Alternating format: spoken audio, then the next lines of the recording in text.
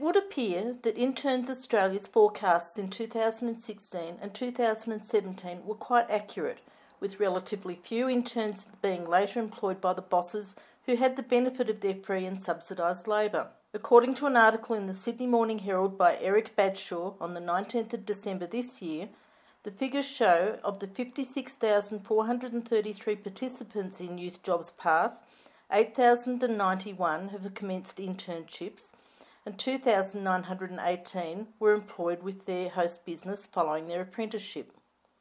Of those, 2,062 were employed with the assistance of a youth bonus wage subsidy, a taxpayer-funded business grant to encourage employers to keep the interns on the books. The responses show a further 905 job-active participants who did not obtain employment with their host organisation subsequently gained employment within 3 months of their internship placement. In his speech at Politics in the Pub, Mark Morey, Secretary of Unions New South Wales, connected internships and the PATH program to wage theft.